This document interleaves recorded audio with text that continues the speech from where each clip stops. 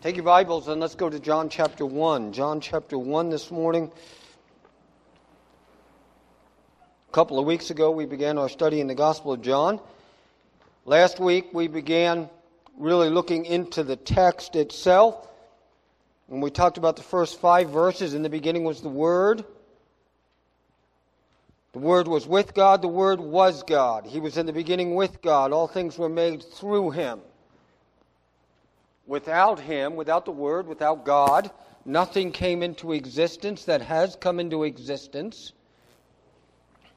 And then we see a part of His nature and a part of His creation activity is in Him was life, and that life was the light of men. And this light shines in the darkness, and the darkness has not overcome it. Today we begin looking in verse 6, and we talk about a man sent from God. His name is John. We see him not being the light, but only bearing witness of the light. The true light is Jesus Christ, who has come into the world. So he says in verse 6, follow with me. Let's read this next section that we study today. There was a man sent from God. His name was John. He came as a witness, to bear witness about the light, that through his testimony all might believe. He was not the light. He came to bear witness about the light. The true light, which gives light to everyone, was coming into the world. Notice these next statements. He was in the world, which was made by Him, yet the world did not know Him. Secondly, He came to His own people. That word, His own, really speaks of that, His own thing, His own nationality. Speaking about the Jewish people, He comes into the kingdom of Israel. He comes to His own people who have the Word of God, who have read all of the prophecies concerning Him. He comes to His own. And yet, as Keith read to us in John chapter 12, His own people did not receive Him. But to all who did receive Him, who believe in His name, He gave the right to become children of God, who were born not of blood, not of the will of the flesh, not of the will of man, but of God. Join me as we begin in a word of prayer.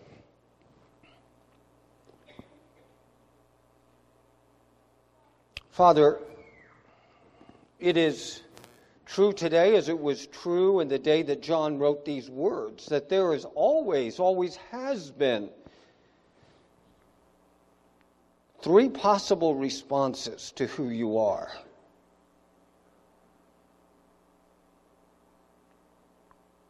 Lord, there are some people who are just uninformed. You've come into the world, and yet they do not know. There are some that you reveal yourself to, and yet they turn and reject you. There are some who hear the gospel, who hear your name, and they welcome you. Lord, may that be our hearts.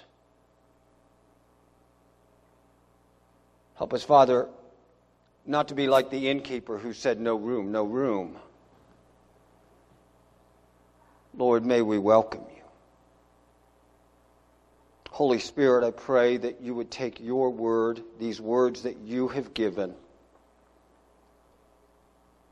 that you would minister into our hearts today this truth for this day. In Jesus' name, amen. Let's consider this text, a man sent from God. His name is John.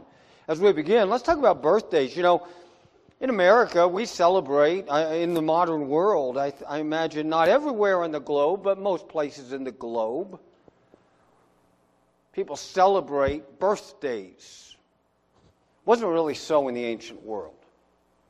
Birthdays weren't necessarily remembered and made note of. Now, I am sure that Mary remembered that day, right?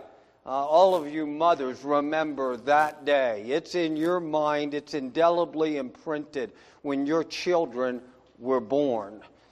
Maybe some of you would like to forget that day. But, you know, it's indelibly imprinted on your mind. In fact, it even tells in Luke that Jesus kept all these things, that Mary kept all these things concerning the birth of Jesus, and she pondered them in her heart. So obviously people knew in the ancient world, people knew in the early days of the church and the days of the disciples and the apostles, knew the day when Jesus was born, but birthdays weren't something to be remembered. They weren't something to be celebrated. And there were probably many reasons for that. One of the reasons for that in the ancient world was that childhood mortality was so high. Most children that were born into the world by a mother, the majority of them would die before they reached majority age. And so because of that, I think there was kind of an aversion. In fact, in some cultures in the ancient world, they didn't even name their child till later in life because of that very thing. Not in the Jewish culture, but in some cultures. And so because of infant mortality and other things, it just seems that people did not celebrate birthdays the way we now do. And we remember the birth of a child, we remember that day, and annually we celebrate it. Nevertheless, very early in church history, if you look back in church history, very early in the history of the church, Christians began to celebrate a day of Jesus' birth. Traditionally, it has been December the 25th, although not in every stream of Christendom. The Eastern Church does so on the 7th of January, is when they celebrate. And it is based upon a very important fact from church tradition. This was something actually I had a conversation with several years ago with another man in ministry in a different stream of Christendom than mine. And he informed me about something that I didn't know, and I did some more research on it this week and found that it definitely is the case. I think most of us in American evangelicalism sometimes, because we're so averse to church traditions, and there is a reason for that, but because we are so averse from church tradition, sometimes we don't know the traditions that caused certain practices that have then become mainstreamed into church history. Here's the reason. Now, some of us have heard the pagan festival explanation for why we celebrate on December the 25th. This probably has very little to do in actuality with that pagan festival. You've probably heard of the pagan festival. It began on December the 17th. It was called Saturnalia. It was a 7-day feast that culminated on December the 25th with Sol Invictus. And Sol Invictus was the feast of the unconquered sun. And on the feast of the unconquered sun, all of the pagans would rejoice that yes, the shortest day has come, it has now passed, and things are going to get better, and spring is going to come. It's called Sol Invictus. Now, we know reality in Star Valley, even though December 25th, things may be getting better, it's going to be a long time until they get really good, right? Until the weather gets good again.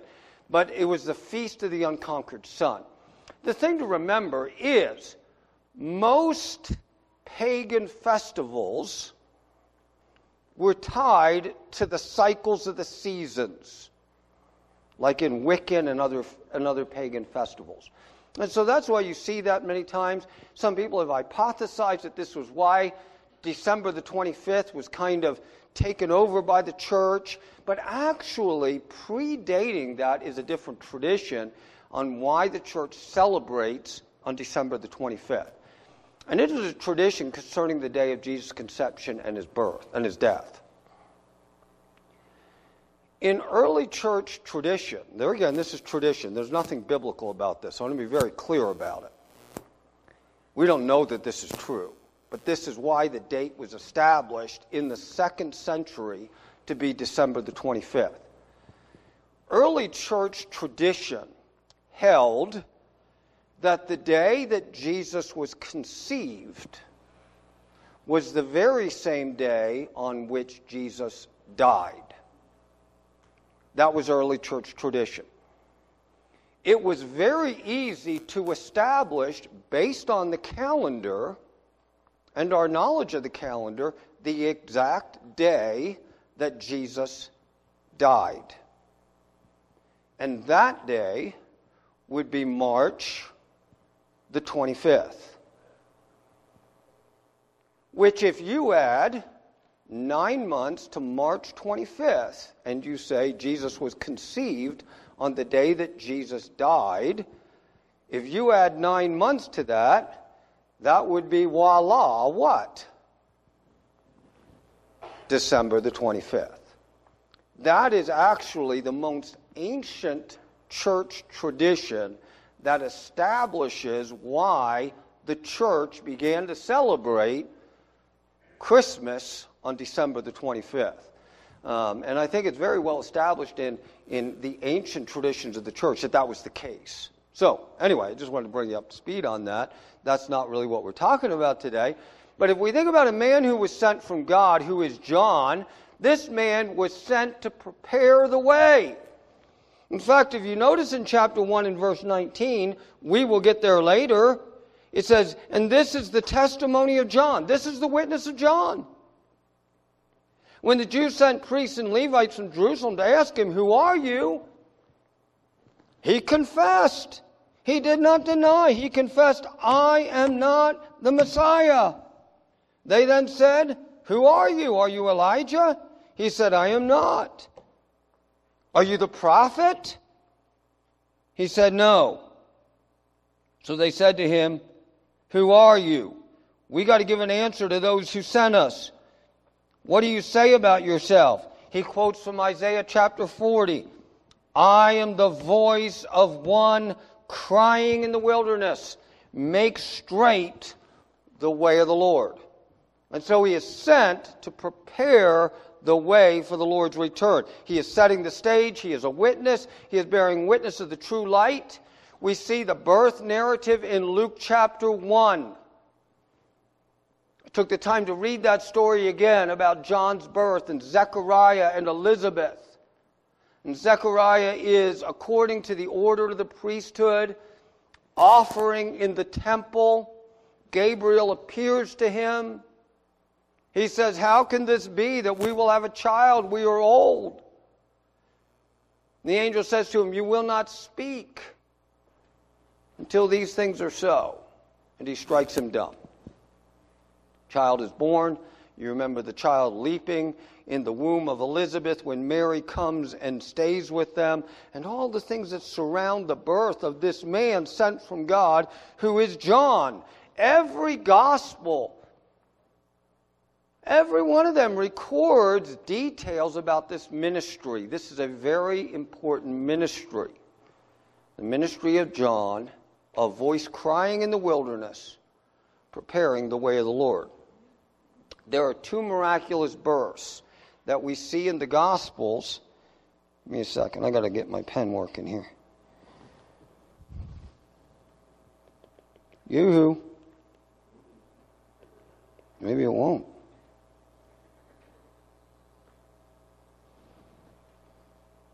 Well, if I use my clicker, so I'm going to do that. Sorry about that. Okay, there are two miraculous births in the Gospels with the coming of the Messiah. The first one is a couple who desired to have a child all their married life. And yet they never get one until they're old. It's kind of like an Abraham and Sarah kind of thing, isn't it? The story of Elizabeth and Zechariah, all their life, they long to have a child. God does not give them one. Who gives life? God. They do not have a child. Why? Because God in His sovereignty has a plan. And He does not give them one until they are old. In a miraculous way, she conceives a child. The child is born. The other child is, we have a couple. There again, a couple. Joseph and Mary. But they are not yet married. They have not yet come together in any way with physical relationships. And yet she conceives in her womb by the Holy Spirit. So think of the bookends to this. You have one couple who's at the end of their life and they have a child. You have another couple who's at the beginning of their life who haven't even come together as husband and wife, and God gives them a child. So we have two miraculous births associated here with the coming of the Messiah. It's important we note that. How both of these individuals, the man sent from God and God becoming flesh, that both of those births are miraculous births. Now, I want to make, when we think about the first one, the man sent from God, even the second one, to a lesser degree today, I just want to speak out some counsel on a delicate subject here for a minute. And so we're just going to take this, that miracle and that circumstance, especially related to the birth of John, and relate that to some applications, some counsel here for us. First one is this. Difficulty conceiving. Wait on God. Wait on God. God has a time. God has a plan. Difficulty conceiving. Look to God. Not just try to manipulate circumstances to get what you want when you want it.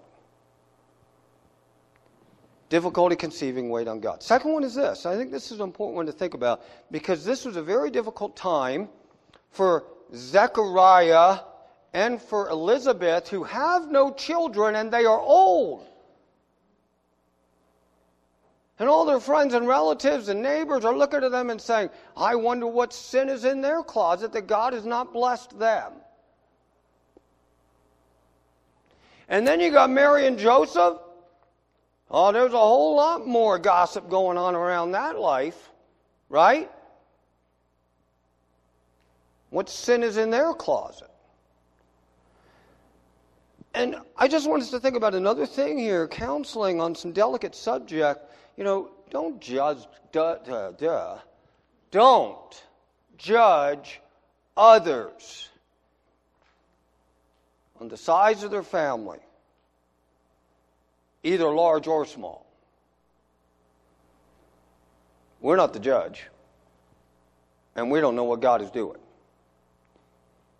Sometimes it's easy to look at other people and to make all kinds of false assumptions about whatever is going on in their life, and to gossip and to nitpick and to say things that are wrong. We leave it with the Lord. Here's another one that I would just have us think about. When John is born, on the day of his circumcision, which is the 8th day of his life, according to the covenant, after the circumcision, he is given a name. Elizabeth says, he shall be called John. And all the neighbors and relatives again are saying what? Where'd that name come from? There ain't nobody in your family that has that name. There ain't anybody that you know that has that name. What's wrong with you? And they turn to Zechariah. What will his name be? And what does Zechariah say? First words out of his mouth in a long time. His name is John. Now I just want to think about names. Parents, take seriously the responsibility of naming your child. You know, your kid has to wear that name, that label for the rest of his life or her life. You know, don't make it a joke. You know, don't name him Del Monte because you think he's a bean. You know, whatever.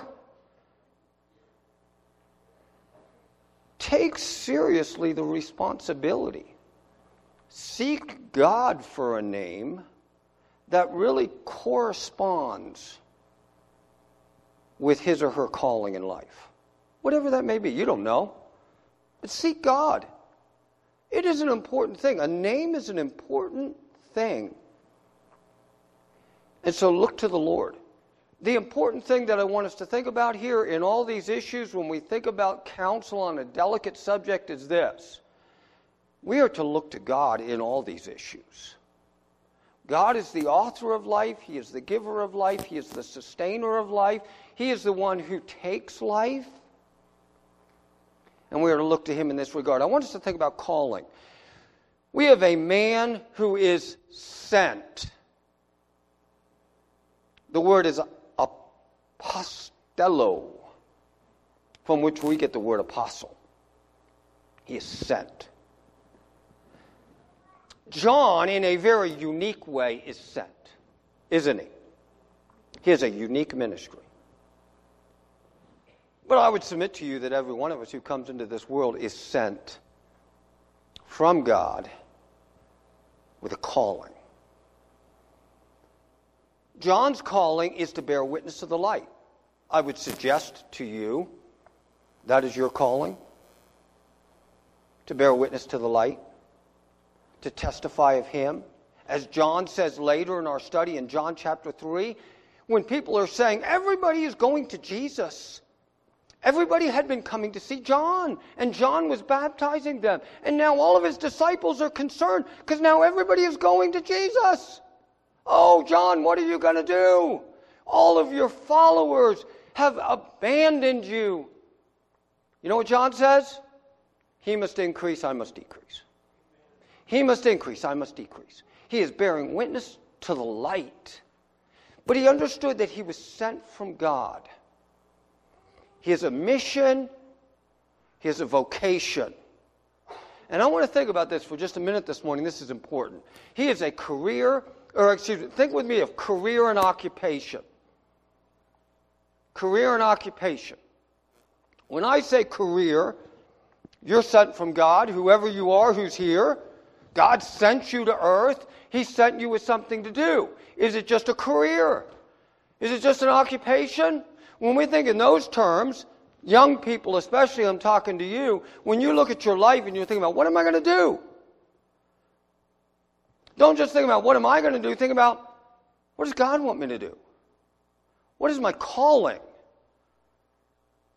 What is my calling? When we think about career and occupation, a lot of times we think about that. What do I want to do with my life? What do I like to do? How much money can I make? Where do I want to live? All those things factor big time in the way the world judges what we spend our life doing by way of occupation. I don't want us as Christians to think that way. A man named Martin Luther developed a doctrine for the church of vocation. Now, when I say vocation, not vacation, what does vocation mean? Think about just the word vocation. This comes from a Latin word, and it was a very important word to Martin Luther. The word vocation means to call. Think of voc. This is the Latin portion of this, vocal. A vocal is a spoken thing, isn't it? There's a calling. And so when we use the word vocation versus occupation, we're saying something very different. We're talking about a calling. Think with me of this. I read some stuff that Timothy Keller said on this. This is really good. I don't know if you can read it. Something can be a vocation or a calling, Keller argues, only if some other party calls you to do it. And you do it for their sake rather than for your own. This doesn't mean you'll dislike or resent the work. On the contrary, the work becomes more fulfilling precisely because you were called to it. Not as a form of works righteousness or as a means of proving your value, but as an act of love and trust to the one who created and redeemed you. Young people, even us as adults, this is what I want to think about. This would revolutionize what we're doing every day. If we realized I'm not doing it for money, I'm not doing it for my own pleasure, I am doing it because someone else called me to do this. Boy, ladies, when the kids are crying at 2 a.m, that would make it a little bit easier. Maybe not a whole lot easier, but a little easier. My vocation is I'm a wife and a mother. God has called me to that. God placed a calling on my life. Whereas all of us, when we go and we're doing things on the job, I'm not just doing this to make my mark in the world. I am doing this. I'm teaching kids. I'm training them for the glory of God. That our life then is lived in pursuit of the glory of God, in the vocation, the calling that He has placed on us. You know what this does? This was why this was so important to Martin Luther. It elevates every vocation. Because in the medieval church, it was like if you were in the priesthood, thumbs under your armpits, you were something good. And you were close to God. There was a special vocation. There was a special calling. And Martin Luther said, diddly squat on that. That is not true at all. No, God has a calling on every Christian. And when we find that, and we live that, that is where we find true joy and meaning. True purpose in life. So, Christian, what is your calling? What is your vocation? I did not ask you, how do you make a living? I did not ask you how much money you're making or any of those things. I'm asking you this. What calling has Almighty God placed on your life for His glory? And do it for His glory. And if we would live that way, it would revolutionize the world in which we live. So, let's go on. In spite of John's preparatory work, we see something in the text that we are studying. We see rejection by the masses. He comes to His own loved Him. Right? Well, as long as He was breaking bread and breaking fishes, as long as He was taking on the Romans or taking on the Pharisees. But when He started meddling in their heart with their sin, they turned the other way. Rejection by the masses in spite of John's preparatory work. It's important to note that. In spite of John being sent from God with a calling placed on his life, most people said, Jesus, thank you anyway. Just like we see in the world today. But there was a reception by the few. There are 3 types of responses to Jesus coming. Notice these 3. First of all, there's the uninformed. There is the uninformed. He came into the cosmos. The cosmos was made by Him, and yet they did not know Him. There are people who are just uninformed. They haven't heard. Secondly, there are the obstinate. He comes to His own people, and what did His own people do? Well, thank you, Jesus. We'll just be religious. We'll just go to the temple. We'll do our things for God, but we really don't care about you. And they would not receive Him. And then there is the person who is a welcoming host. This is the person in verse 11 who receives him and believes on him. Notice that. Let's look at the text. This is one of the most precious verses in all the Bible regarding your personal salvation. Notice what he says. Verse 12, I'm sorry. But to all who did receive him. What does it mean to receive him? It's in parentheses.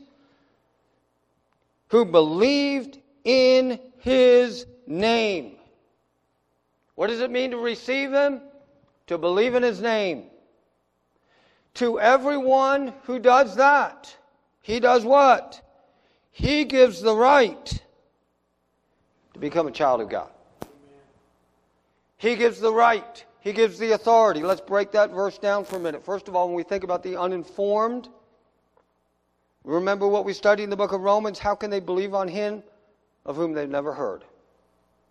How can they believe in someone tells them?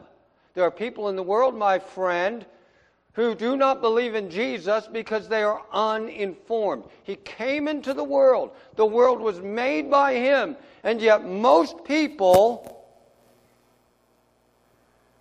in that 1040 window that we talk about maybe have heard his name, but they know nothing about why he came. They're uninformed. We see the rejecter. You know, there's some people out there. There are many people out there that no matter how kind you are to them, no matter how much you love them, how much you reach out to them, how much we as a church put out the carpet for them, no matter how persuasive our arguments are, there are some people who will not believe. It's important we know that. Jesus said, if they hated me, was Jesus kind? I would submit to you he was the most kind person that ever lived. Was Jesus loving? I would submit to you he was the most loving person who has ever lived. Did most people believe him? Most people what? Hated him. We need to know that as Christians. Does that mean we stop being loving? Not in the least. Does it mean we stop being kind? Not in the least. Does it mean we stop giving persuasive arguments for who he is? Not in the least. It's just important we realize that our ingenuity is not enough. There is something else in play here, bigger than this. Here's the result. If we believe and receive, if we welcome him, we have authority to be a child of God. This speaks, that word authority, speaks about legal right. It is a legal right. We now have a legal standing as a child of God. We're not just living in with somebody else. It's not a foster parent relationship. It is an adoption. There is a legal right as a child of God. God bears us out in Romans chapter 8 when he says that we have received a spirit of adoption which causes us to cry out, Abba, Father. And so when we pray, we say, Our Father who is in heaven, hallowed be thy name. Now, what is the thing that distinguishes the welcomer from the rejecter?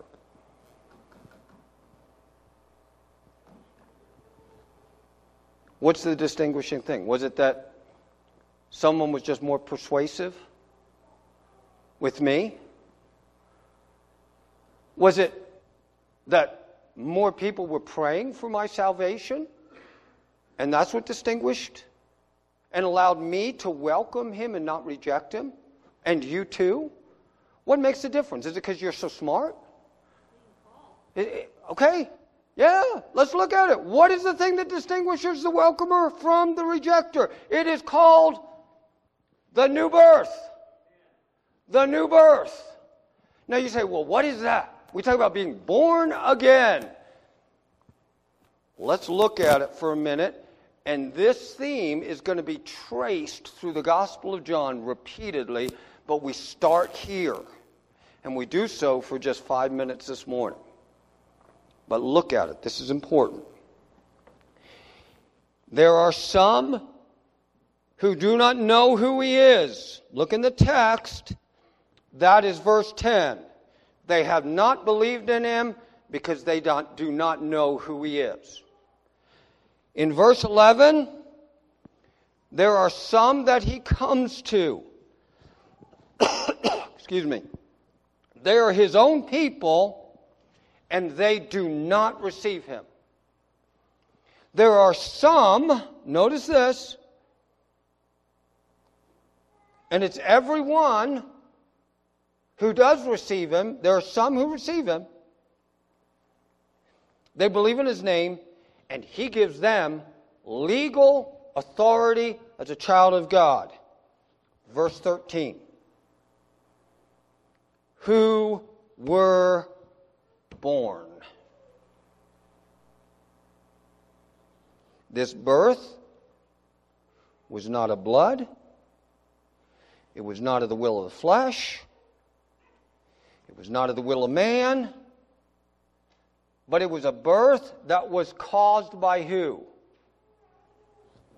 God. Mary and Joseph have a child. They have nothing to do with it.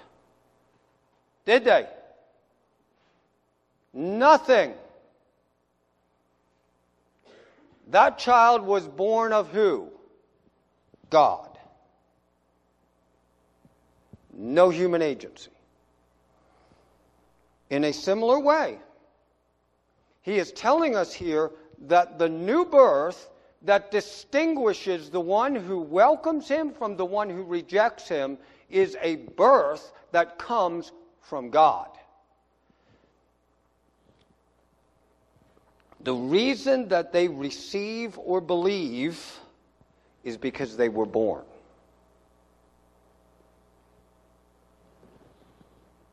There's a cause and effect here. The new birth causes them to believe.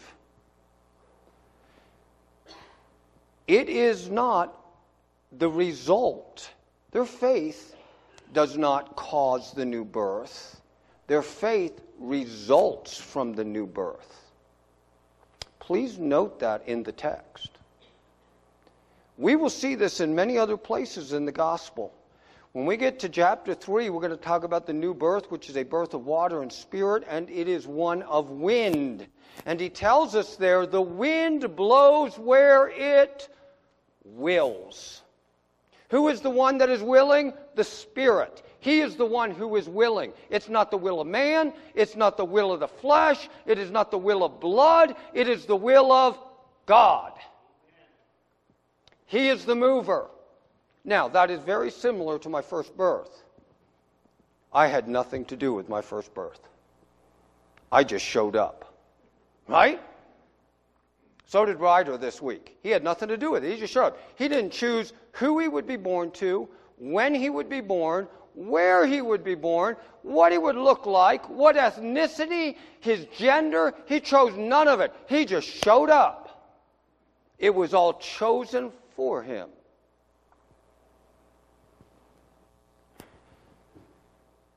There are three phrases that are meant to emphasize the total absence of human effort or agency in regard to the new birth.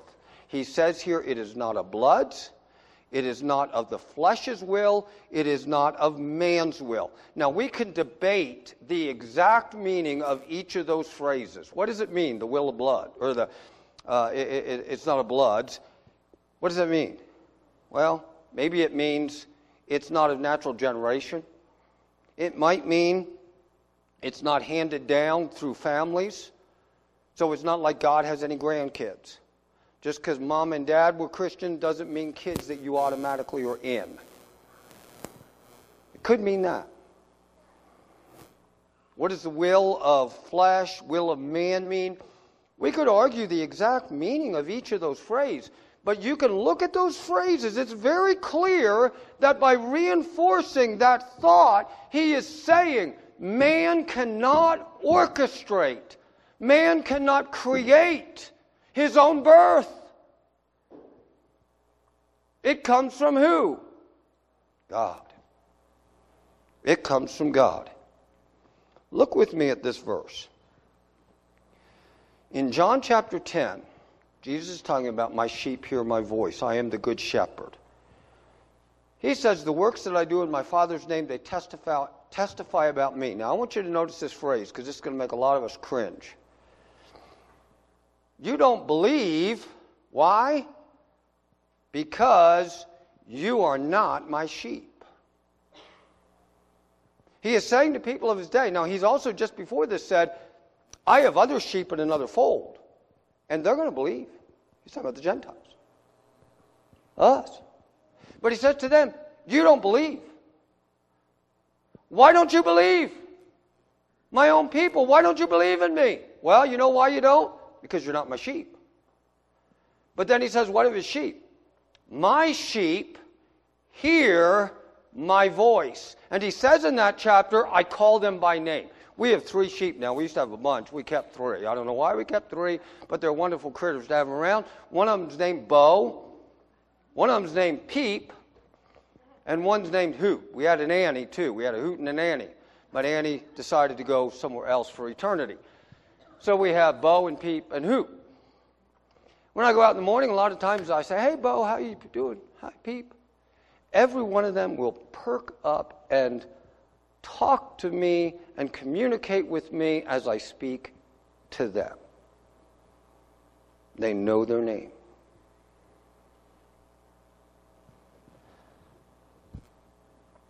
Goes back to giving names, but where names come from. My sheep hear my voice. And what happens? I know them. So then they know him because he knows them. I know them. And what do? What do the sheep do? They follow. They follow. And I give them eternal life. And they will never perish. Ever. And no one can take them out of my hand. So, when we think about this text, there's something I want us to note. Today, if you hear his voice. In the words of Scripture, if you hear him call your name, follow. Follow. Believe. Receive. Respond. That is what God causes us to do. A lot of things we'll talk about with the new birth and regeneration as we go through this, but the mystery of it is amazing. But what it is so humbling to us to realize that we cannot in any way achieve, deserve, merit, will our own salvation. It comes from him. So today, if you hear his voice, believe. Father, we thank you for your word, and we thank you for the truth that sets us free. I pray, Holy Spirit, that the wind would blow as you will. We give it to you, Lord. In Jesus' name.